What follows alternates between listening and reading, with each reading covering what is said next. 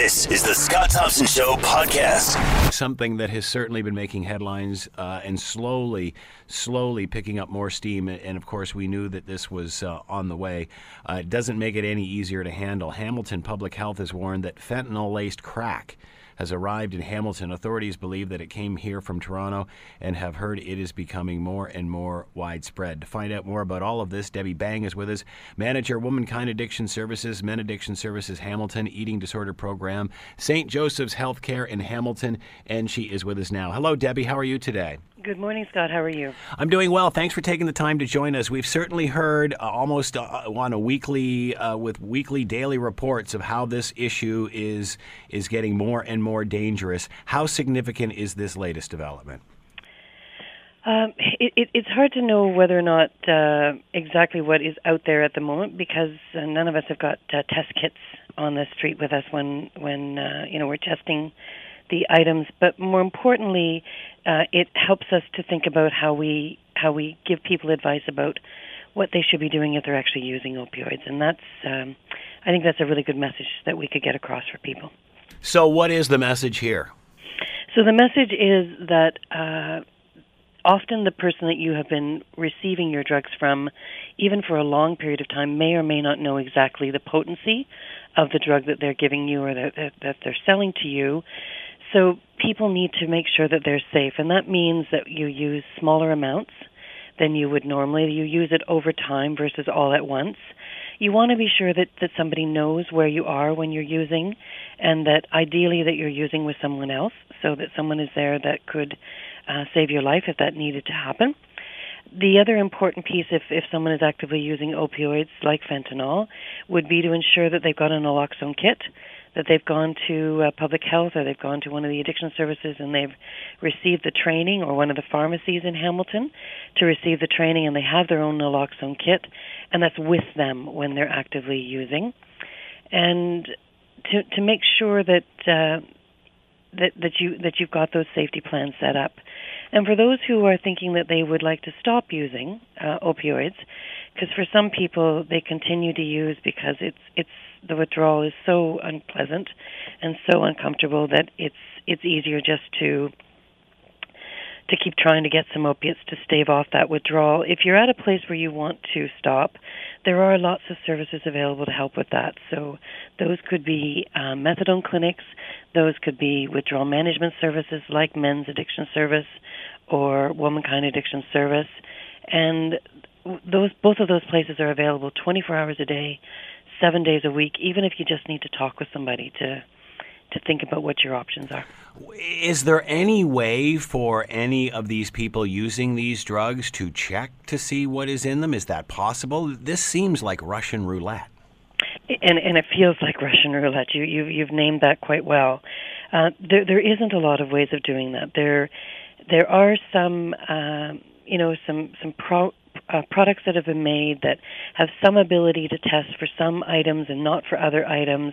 The reality is that most people are not going to stop to do that. Is that test kit that they have that could be very, very expensive, is it even accurate? Will it test for the products that are there?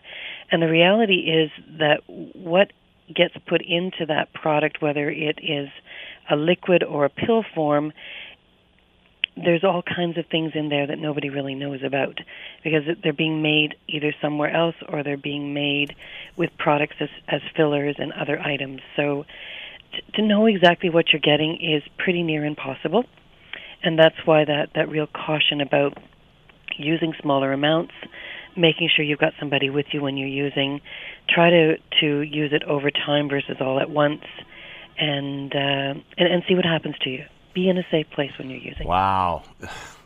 That's pretty scary advice. Well, it's important. I mean, advice. It's the reality, Debbie, but it's scary advice, isn't it? Well, I guess you could look at it that way.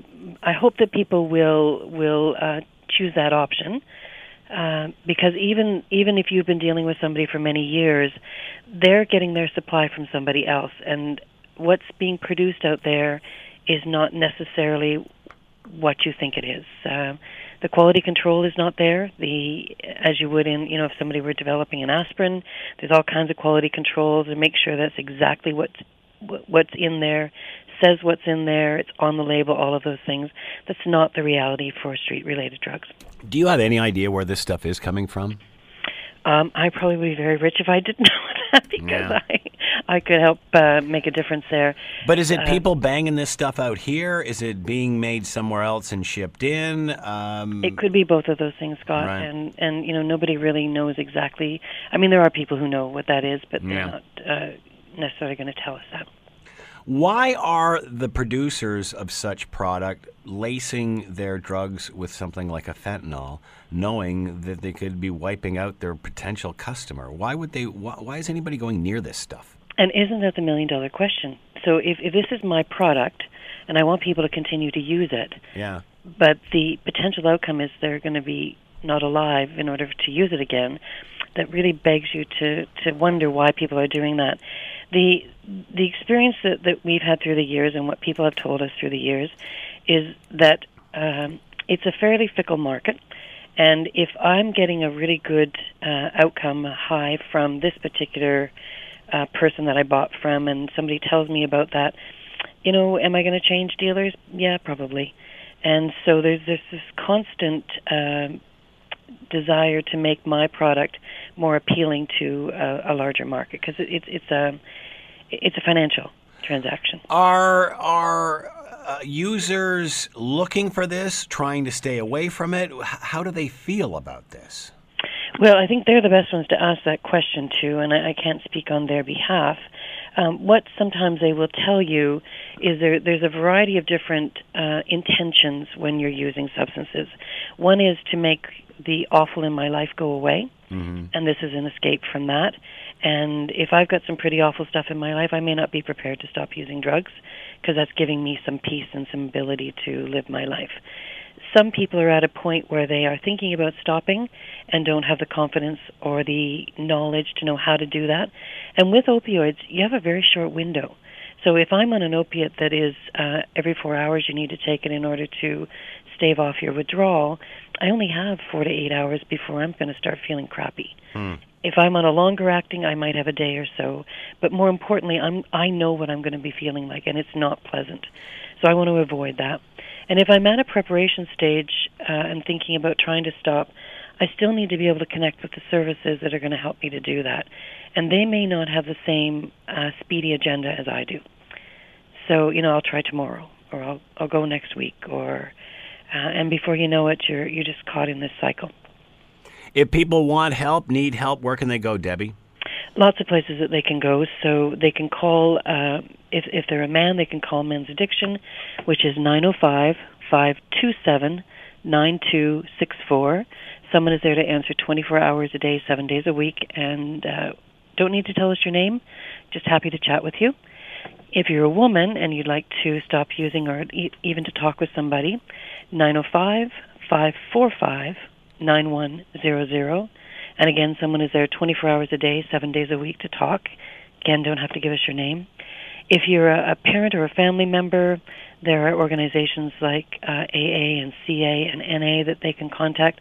Those are all listed in telephone books or found in a Google search. If you're just thinking about it, Alcohol, Drugs, and Gambling is another way to go to get started and think about next steps, do some programming. So there's lots of ways in. Most importantly, public health is another really good source, especially around naloxone kits. So if your intention is to continue to use, please get yourself a naloxone kit and make sure you use with somebody who knows how to use that kit. Debbie Bang has been with us, manager, Womankind Addiction Service, Men's Addiction Service, Hamilton St. Joseph's Healthcare. Debbie, thanks for the time. Much appreciated. You're very welcome, Scott. Have a great day. You too. Liz Russell is with us, producer for this show and the Bill Kelly Show. You actually went and got one of these kits. Yeah. Why did you do this? What was tell us about the story. I wanted to learn a lot more about what's going on with the opioid crisis. And so I attended the forum that was being held up at Mohawk College. Right. And I'm meeting people, I'm learning things. And I ended up meeting Public Health, their Harm Prevention Council, and they were like, we're going to do naloxone training in about 20 minutes. Showed up, and they showed us how to break off the top of the vial that has the naloxone in it, how to insert it using the syringe. Now, they're not using the syringe. They're hoping to move away from it, from what they were saying, that it's going to go to a nasal spray. Right. So they showed us how to use the syringe, and the kit that How do you get someone to take a nasal spray if they're, like, out? Tilt the head back, you open up the spray. You got to be very careful, though. From what they were saying was that it's very easy to misfire and accidentally lose the shot, right? Yeah. But they showed me how to use it with the syringe, and so once that was done, they made you fill out a form, and I said, I was like, I would like to show this to the station, and may I have one? And then through that form, I was allowed to have one. But what they said was like they would advise that, if there's, if it's more for people who have friends, family, or are using themselves or in that atmosphere. It's not like keeping a bottle of aspirin in your medicine chest. No, it's not something specific. Exactly. Like, I wanted to show them, just be like, look, this is something that I saw, and I know how to use this if necessary. But what was that meeting like? What was that? The forum. The people that were there. What was the buzz? What was the feeling? It was very, very serious. Like people were chatting, and obviously, like there's a few laughs, but it wasn't, like joking around the entire thing. It was wanting to know, okay, what do we do? Yeah. And a lot of people. Do you get the feeling users were there, friends of users? I'm not sure on that one. I think it was just a lot of people who wanted to know. Yeah. It was a very informative session. Right. I was actually sitting next to a lady who was worried in regards to foster care and the kids with foster care. Wow. And that was just her concern. That was her specific one. But there was a lot of students there as well that were just there? going, I want to say there was at least 100, 200 people there. Really? The amphitheater it was in was quite full. Yeah. Cool. So it was an interesting space. I'm glad I went. Yeah, very good service to be offered. Yes, exactly. So you get the feeling people just have no idea how bad this is. I think people have heard how bad it is. Yeah. I think we need to talk about it more. Yeah. And All right, Liz Russell has been with us, a content producer for this show and the Bill Kelly Show, has her own naloxone kit, and of course went to the clinic up at Mohawk College to find out more and what it was all about. And of course, if you need help, Womankind Addiction Services, Men's Addiction Services, St. Joseph's Healthcare in Hamilton. You're listening to The Scott Thompson Show, weekdays from noon to 3 on AM 900 CHML. Poll question of the day asking you your thoughts on the 25% electricity cut announced yesterday. 78% are saying it ain't going to change my vote. The blog and commentary today, Win Energy Mistake will cost us for decades. Bill Kelly had the Premier and, of course, opposition leader Patrick Brown on the show this morning. And we're going to play you a couple of excerpts from the Bill Kelly Show this morning and Premier Win's interview. This is the answer that Bill received when he was asking Premier Wynne to explain what this was all about, and she sort of comparing it to a mortgage. That's what a mortgage does, right? When we put a mortgage on a property, on a house, we basically spread out the cost, and there's a premium attached to that. You do pay more, and you pay for a bit longer, but it means that the payments are manageable, and that's what this is about. The payments have not been manageable on the upgrades of this electricity system. People are not able to look after their families, pay their rent, pay their bills. While these electricity bills are so high, and so it had gotten to the point where even with the 8% that we took off people's bills as of January, it wasn't enough. We needed to do more, and that's why we've put this plan in place. Again, not really explaining why she's not adjusting, correcting, or changing or altering the system that is the Green Energy Act, rather than just extending it out even longer. They're continuing to sign these deals. So basically, she's just refinancing the Green Energy Act to take it to stretch it out from a 20-year to a 30-year mortgage. How is this playing the day after the 25% decrease? That also includes the 8% rebate, which came into effect in the new year. Dr. Cheryl Collier is with us, political science professor, University of Windsor, and on the line with us now. Hello, Cheryl. How are you today? I'm fine, thank you. How are you? I'm doing very well. Thank you for taking the time to join us. Your thoughts on what the Premier had to say about electricity yesterday and today, and how you think the public is going to react to all of this?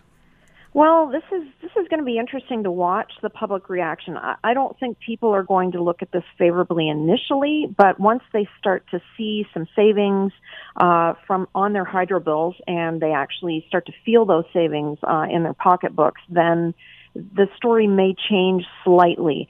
But when we're thinking about this backlash to hydro, this is one of many things I think that the government is going to have to be thinking about when it goes to the polls in a year. It right now is a flashpoint, I think, for anger, and the opposition parties, of course, have jumped onto this as a hot button issue. But it's not going to be the only story, I think, about some of the difficulties they may have when we do go to the polls in a year's time. But they do know that this is a tough one, that they had to get ahead of it. The 8% rebate that they thought would deal with this was not enough. 25% sounds like a lot better. The concept of paying later for rebates now is something that has been shown to work in politics in the past. Unfortunately, we don't think too far down the road, and neither do politicians. They tend to get the short-term gain for the long-term pain. This works for their advantage, obviously, in the short term. So whether or not it's too little, too late, how it's going to play, we're going to have to wait and see a bit. This will really have. We'll have to see how the opposition parties are able to keep this one on the forefront, and I know they're going to try really hard to do that. Is she convincing, or is the objective here to convince Ontarians that we would have paid for all of this anyway because, we're going green, we paid for upgrades, getting off coal, infrastructure, all of that stuff, even the Green Energy Act. But really what this is about is paying for lack of due diligence. So, she's sort of selling this like, we had to do this. We had to upgrade the system. We had to upgrade the house. And now we're just stretching the payments off, for a longer period of time. But are people forgetting that no one's arguing about that? What we're arguing about is the fact that she's overpaid for all of this. Even, when you listen to the Auditor General into the tune of $37 billion overpaid for these projects. Does this somehow convince the audience, the voters, that this is more about stretching the payment for this program as opposed to, no, we're really paying for her mistake and that she didn't do her due diligence when this whole thing started? Again, I'm going to look to the opposition parties to make that case. The issue of the hydro rates is a complex one, and unfortunately, we as Ontarians, or just we as taxpayers and voters, don't do well with complex policy issues. So if she can reframe this in a way that it's simplified, and so her mortgage idea is something that a lot of us can relate to, and maybe there are people that will give her a bit of a pass on it, again, if they feel that the remortgaging that she's doing, if I'm going to use those terms, is saving them money and that has put this issue to rest. The longer term issues that you raise are really important ones. They are paying way too much for these long-term, and they're locked in for long-term periods of time. So this is something that that any kind of subsequent government is going to be stuck with.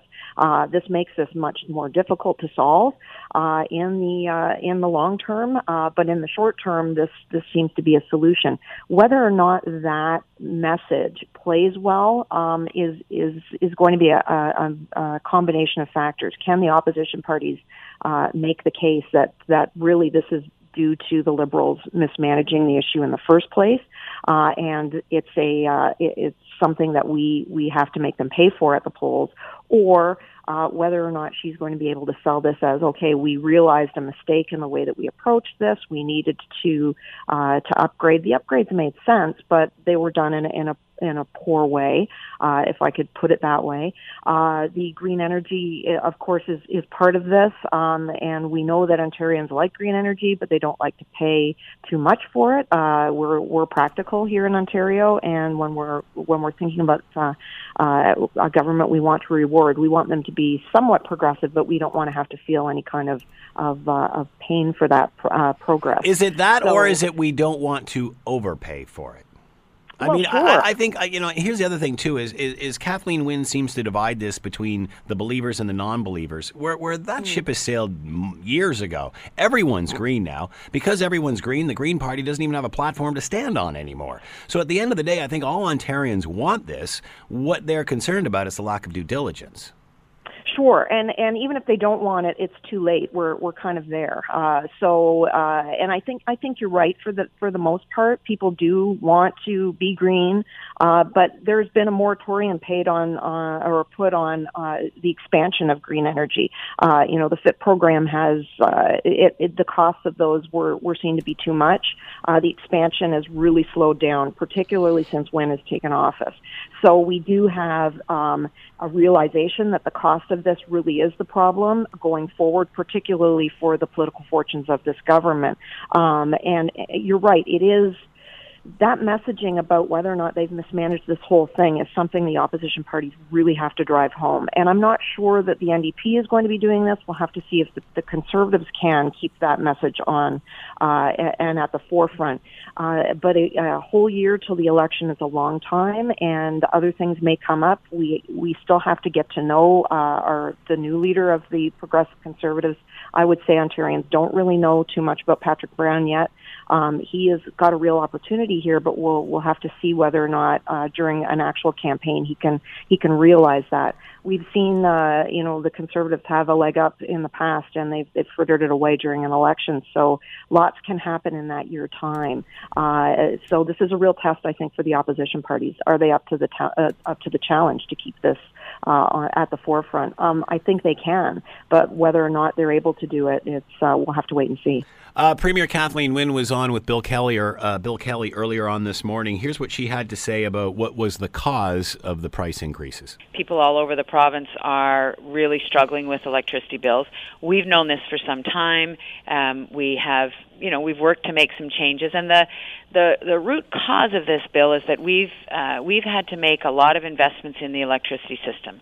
There had been neglect in the system. We've made, since we came into office, about $50 billion worth of investments, and that's to build new line, to build more capacity at Niagara Falls, to clean up the air, shutting down the coal-fired plants and building capacity. So we've upgraded the system, but there's a cost associated with that, and what has happened is this generation of consumers has basically been asked to pay for the whole cost of that, or a large part of the cost of that. So they're paying for not only the neglect that came for the 30 or 40 years before, but also they're being asked to pay for an asset that is going to last for another 30 years.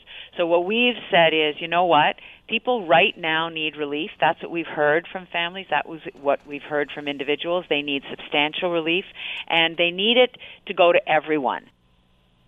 So is this about upgrades, or is this about overspending and being too aggressive when it comes to green energy, Cheryl? It's about both. And that's she's being a good politician by omitting a lot of the story there with her answer. It's true that there needed to be upgrades made, particularly to the infrastructure that we had in Ontario, nuclear power and existing power plants. The decision to get rid of coal was a green energy decision that some provinces haven't made. Coal is the cheapest way to produce energy. If you want to save money, then keep coal. But we know that it's also one that contributes the most to greenhouse gas emissions. So that was a choice that was made, and making that choice at the same time that you're also putting these investments into upgrading existing power grid plants is perhaps maybe not the best choice at the best time. You also have to remember there were the gas-fired plants that were planned that were seen to be a death knell politically for the Liberals in and around the GTA. Those were canceled at a substantial cost, and that was done for purely political reasons. Of course, the Premier won't remind you of that because that makes her government look bad. But that also is a cost that was borne on, on top of this, and also the encouragement of the green energy FIP program. There wasn't a market for that, so there was an establishment of a market, and the payment for that was fixed. Those costs are actually producing more energy than we need right now, and we have locked into paying for those costs. So we're actually paying for more than we use. This is part of, again, the decision making that was made from the time that the Liberals took power in 2003 up to this government right now that they have to deal with when we're thinking about the large cost. So she's telling you part of the story, but that's not everything. And again, we have to remember that this is a complex issue, and some of this we can say is previous governments not doing their due diligence to do those fixes in actual infrastructure, but at the same time, there are also some poor choices made by this government. Dr. Cheryl Collier is with us, political science professor, University of Windsor. Cheryl, why not just fix the system? Why not? They have slowed down signing more of these, but from what we understand, they're still going forward with this. Why not scrap this, rename it, rebrand it, rejig it, and just admit that, well, I guess she did admit that they were doing it too fast, but that's the only mistake she seems to make, or she seems to admit. She still believes she's going in the right direction with all of this. I think people are questioning that as well. And how do we have faith in her cap and trade if we don't have faith in the Green Energy Act? That's a good question, and whether or not Ontarians have a lot of faith in this government is a good, just broad question. And this gets to my other point about there's lots of other things that we have to think about with this government going to the polls in a year. It's been in power, or it will have been in power for 15 years. That's a long time.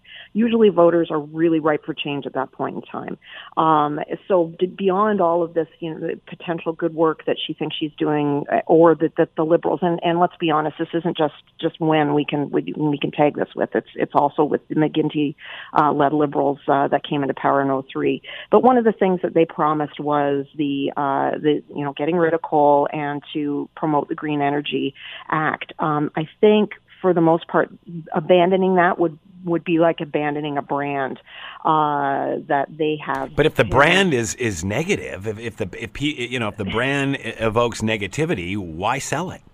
Well, in some cases she has pulled back from it in more ways than I think we even realize as Ontarians. Like there's been the moratorium or the lack of expansion now with the FIP program. Really, they're only doing what they had promised they were going to do. It's still on the books, but they're not really pushing it as they had when it first came out. So they're almost kind of they've done as much of an abandonment as you can without actually abandoning it. And at the same time, they have those signed contracts with people from that previously, and those are 20-year contracts, so you can't go back on those. As much as they would like to. In hindsight's wonderful, but it just doesn't work in this case. So they're kind of stuck with that. And I, for the most part, I think they have to shift gears. This is really only what they can do, and it really isn't an easy fix. I wish I could tell you it is. The easiest fix is if we could discover hydroelectric power like Quebec has, and we can kind of just make that shift over. But even still, we're on the hook for a lot of the investments in infrastructure we've made for nuclear anyway, and for these long-term contracts that have already been signed.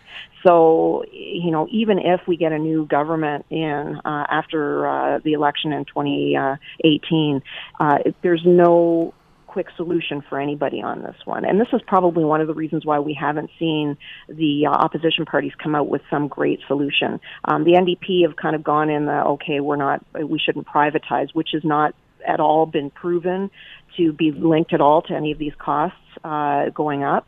So we can't, because it hasn't, the privatization of hydro has not had, we haven't had it, we haven't seen the impact on it yet. So that's kind of a bit of a ruse, and again, playing on people's or at least their ignorance of not really knowing what's going on, and playing to their base. But the Conservatives they're waiting too to kind of figure out where they're going to come out on this. Let me ask you this, Cheryl, because this decision has been made and this has gone through, and I'm getting lots of email from people saying, yeah, thanks for this, but you're out anyway. Where does this leave the other political parties? What do they do? Because they can't come in and say, hey, this is wrong, spin it around, raise the price again so we can pay off this debt. They have to offer the same sort of discount that the government has just offered, thus punting the ball further down the field. Where does this leave the opposition parties? Well, I think that exactly what you just said is their strategy. So they're going to basically come in, and this is what I would tell them if I was a strategist and they asked my opinion. I would say, well, look, you've got to make the best of a bad situation.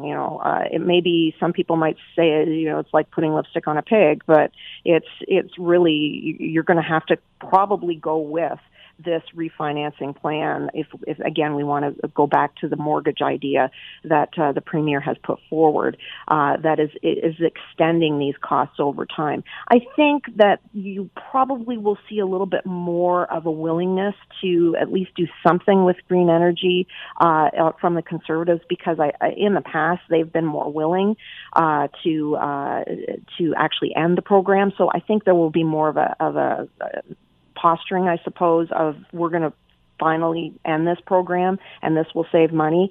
Whether or not that actually does save money is a good question, and we'll have to actually see what real cost savings there are there. But for the most part, they're going to have to say, look, this is a bad situation, but we're not going to continue it. We're going to manage it better. And here's what we'll do going forward. But we're really kind of stuck with these bad decisions from a government that was in power for too long, 15 years. I find it fascinating that everybody's jumping on, the high electricity rate bandwagon. It's hurting a lot of people. I mean, we're talking more about this than we are healthcare, than we are our kids' education, than we are jobs, the economy. This is the number one issue, which just seems weird because it's self-induced. I was talking to the NDP energy critic yesterday. He talked very little about renewable energy and the global adjustment and all the other key points that people have been pointing to for these high rates, and blames the whole thing on privatization and just says it's got nothing to do with how much we spent on green energy. It's got nothing to do with these deals. It's all to do with the fact that we've privatized this, and said that they should actually go back and buy the shares back, which of course you would buy back at a higher price than what you sold them now.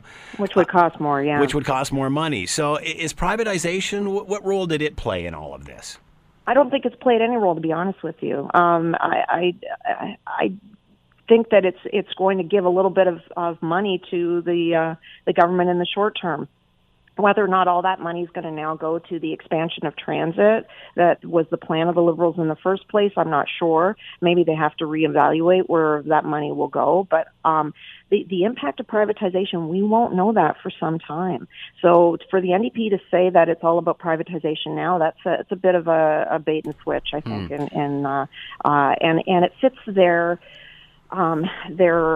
ideological, I guess, position of the state owning the hydro and being in charge of that. Now, that long-term story could actually have some merit if we do see private companies pushing for higher rates down the road, and we won't really be able to do anything about it because we won't have the ownership of those industries. Cheryl, one more question, and we've only got about a minute left here. How did the Liberals get into this mess? I mean, I've talked to lots of people like yourself, lots of energy experts and such. The previous Auditor General warned them that this was the direction that they were going in. And we knew what all these scheduled increases were. None of this was a secret. How did they make this mistake? How did they let this happen? It's a really good question, and I wish I knew one quick answer. one of the things I think we could look at is maybe they really bought into this concept of being greener, the whole idea of a different green energy system taking off on the world market. Was the activism taking over the common sense and due diligence? Maybe. When the government takes power, it tries to look different. It has to look different. I think this was one of the ways that the Liberals, when they were poised to take office in 2003 after we'd had Conservative government for quite some time, were trying to distinguish themselves. There's not a lot of difference between the Liberals and the Conservatives normally, so maybe this was the one thing they thought could really put us, over the top. Show that we're being, because this is the way you govern in Ontario, is you're fiscally responsible supposedly, but you're also progressive. So this was combining an industry, a potential industry, with looking like you're being progressive and doing something for the future. And I think that narrative really they got caught up in it and pushed it forward. Whether or not they thought about the long-term consequences at the time. They would have been green coming into office, and I don't want to say that, but sometimes mistakes are made, and then when you've pushed it so far down the road, you have to keep going with it until it becomes such a horrible problem for you going to the polls. And this is where I think they underestimated how big a problem it would be. Dr. Cheryl Collier is with us, political science professor, University of Windsor. Cheryl, thanks for the time and insight. Much appreciated. Oh, thank you. It was fun.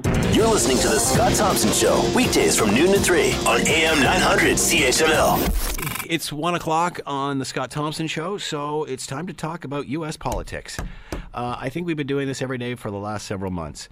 And today will be no different. This time it's Attorney General Jeff Sessions. He said he will recuse himself from the federal investigation into Russian interference in the 2016 White House election. The reason being is that the decision came after in the afternoon after the Washington Post revealed he had misled the Senate when he said under oath that he did not have any communication with the Russians during the campaign, when it turns out he had at least 2 meetings with the Russian ambassador. To talk more about all of this, Paul Quirk is with us, Department of Political Science, University of British Columbia, and is on the line with us now. Hello, Paul. How are you today? I'm fine. How are you, Scott? I'm doing very well. Thank you for taking the time to join us. How do we decode this one, Paul? What's your take on this?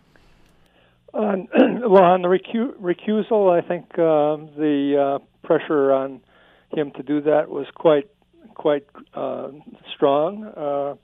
The White House, Donald Trump himself, said he didn't need to do that, but I think it would have been hard to sustain the position that he could be involved in the investigation after the revelations you mentioned.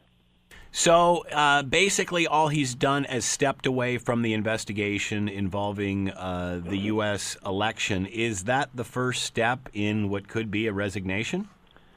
I think that's quite a possibility.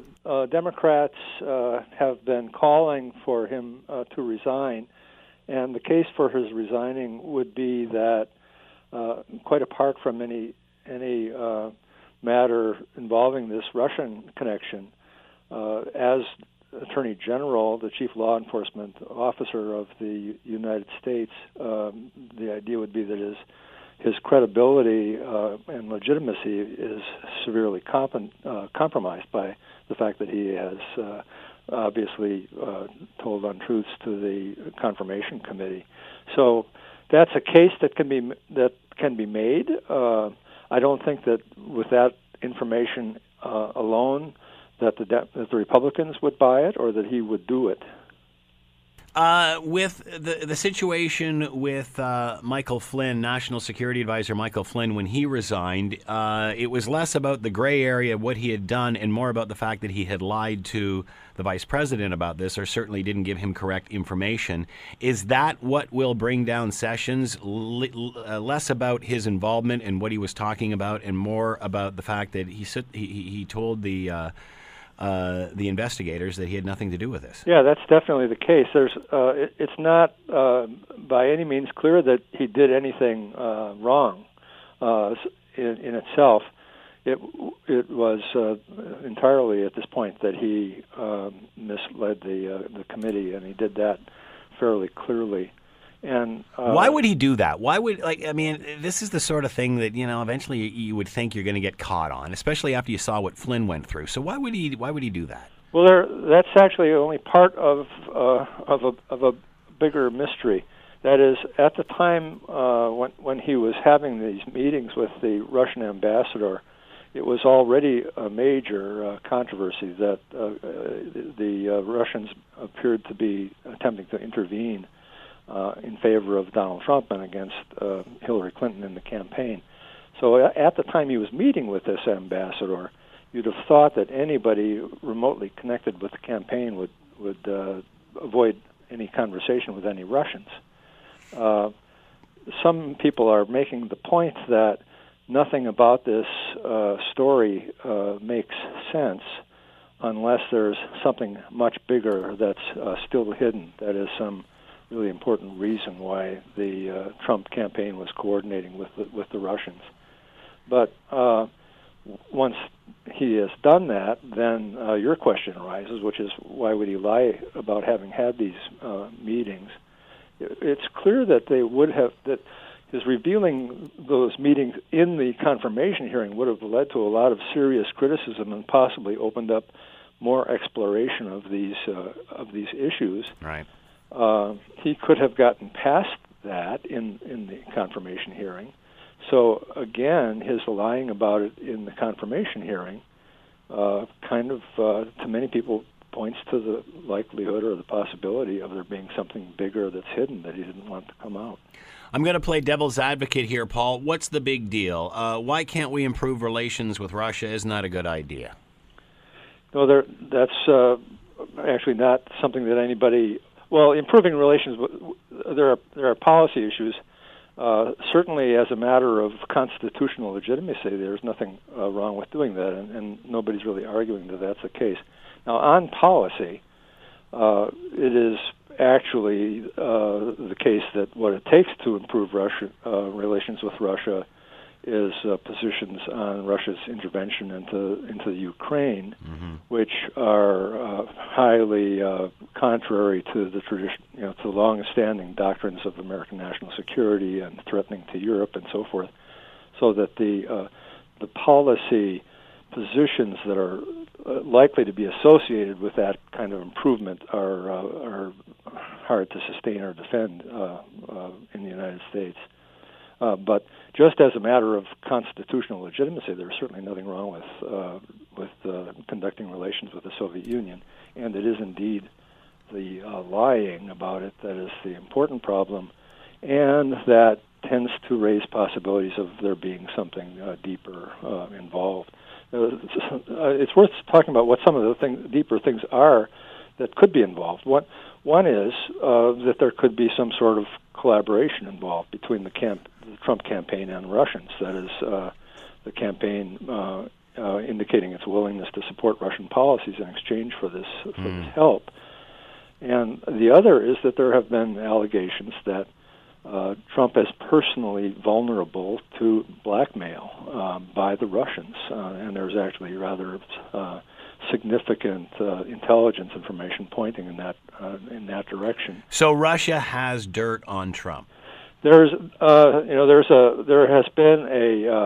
a so-called dossier prepared by a British intelligence official and obtained by the CIA, which the CIA told the Trump campaign about, not because it was adopting the positions that those allegations were true, but it felt that the Trump campaign should know about the allegations. But this is apparently a 30-some page dossier with claims about Trump's conduct in Russia and possibly other matters that potentially would make him liable to blackmail.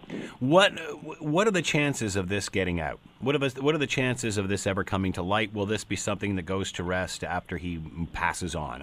Will we ever know this? My feeling is that once something gets to this level of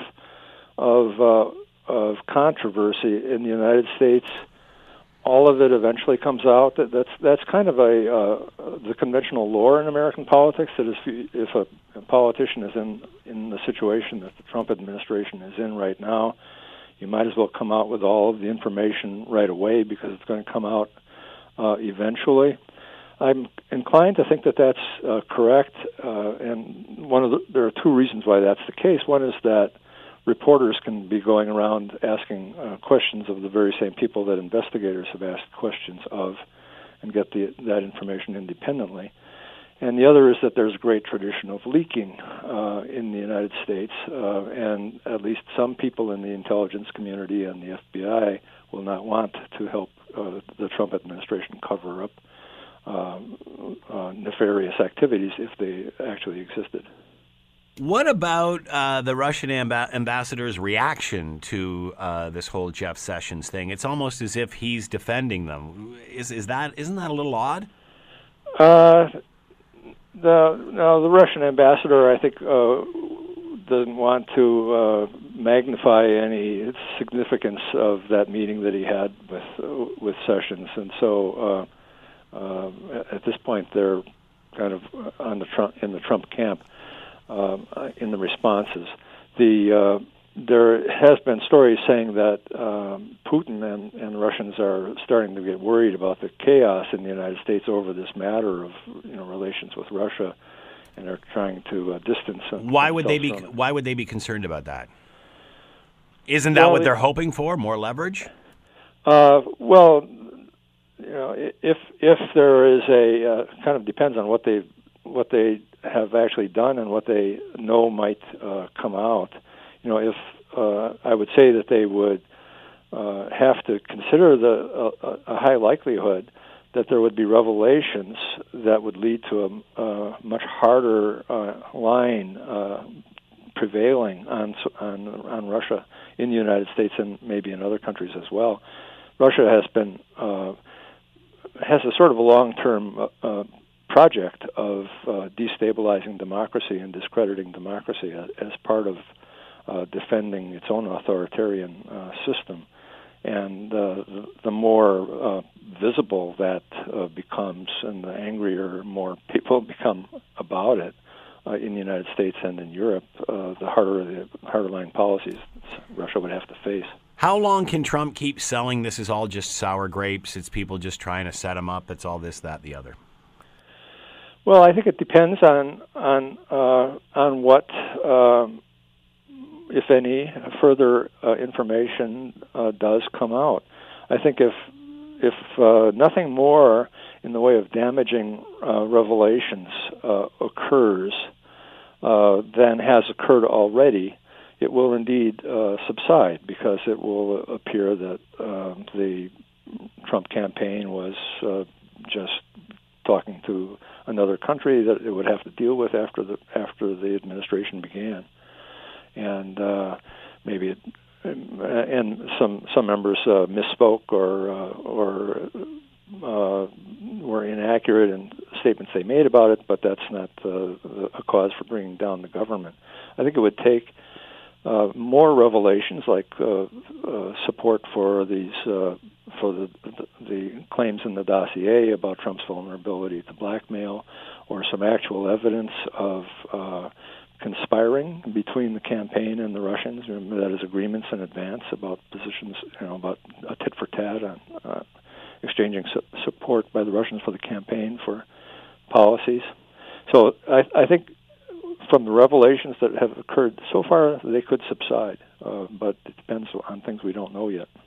How much of all of this is speculation? How much of all of this is fact? It seems that this camp is doing more to draw attention to itself than it is to deflect these issues regarding Russia.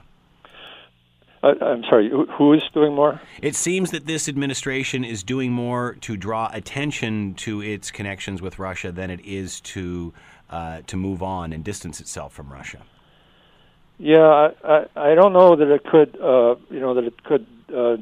distance itself from it very effectively now. The big controversy now is what kind of investigation Congress should be having, so the administration is strongly supporting the Republican position, which is that an investigation which is already underway by the Senate Intelligence Committee is sufficient.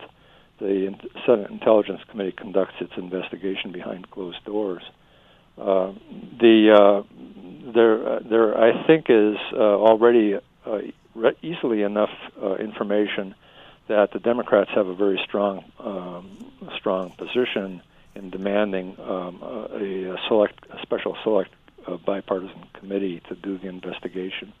So there will be either a lot of debating about creating this select committee, or there will be a select committee, in which case there would be a high visibility investigation. So I don't see an easy way for the administration to put this behind it quickly. I do think it's quite possible that there is nothing terribly nefarious behind any of these contacts, and that if that's the case, then the controversy will eventually subside. Well, on that note, is there nothing that the Trump camp can do to facilitate this investigation and get it off the books? It doesn't seem like they're working very hard to clear themselves here. They keep leaving themselves open. Well, that's the conventional lore is that politicians, once they get in a situation where there are suspicions, they should just put out all the information that they have and recognize that they won't do any better by trying to hide it, because it will eventually come out, and that recommendation is typically not followed. It's a little difficult for politicians to do that. They don't have a very good way of putting it behind them otherwise, and this does again raise some flags or some suspicions that there is indeed something deeper that they're hiding, such as collaborating with the Russians over policy or Trump's vulnerability to blackmail. So where is this going, Paul? I mean, what does the future hold for Sessions? You know, I think that the Republicans will continue to stay behind him unless there were to be more revelations about him personally, and the Democrats would demand his resignation, but I don't think it would happen. So I think he could, especially if there are more revelations about him personally, he could end up being forced to resign. What about the point, though, of him obviously not being completely truthful with Congress? Some saying he just lied under oath. Can you say, oops, sorry, mistake, I didn't know what you meant there? I think I haven't made a really thorough study of this, but you know, when people testify in confirmation hearings, they're asked hard questions for quite a long time about controversial matters. I don't think some degree of untruthfulness is by any means extremely rare. And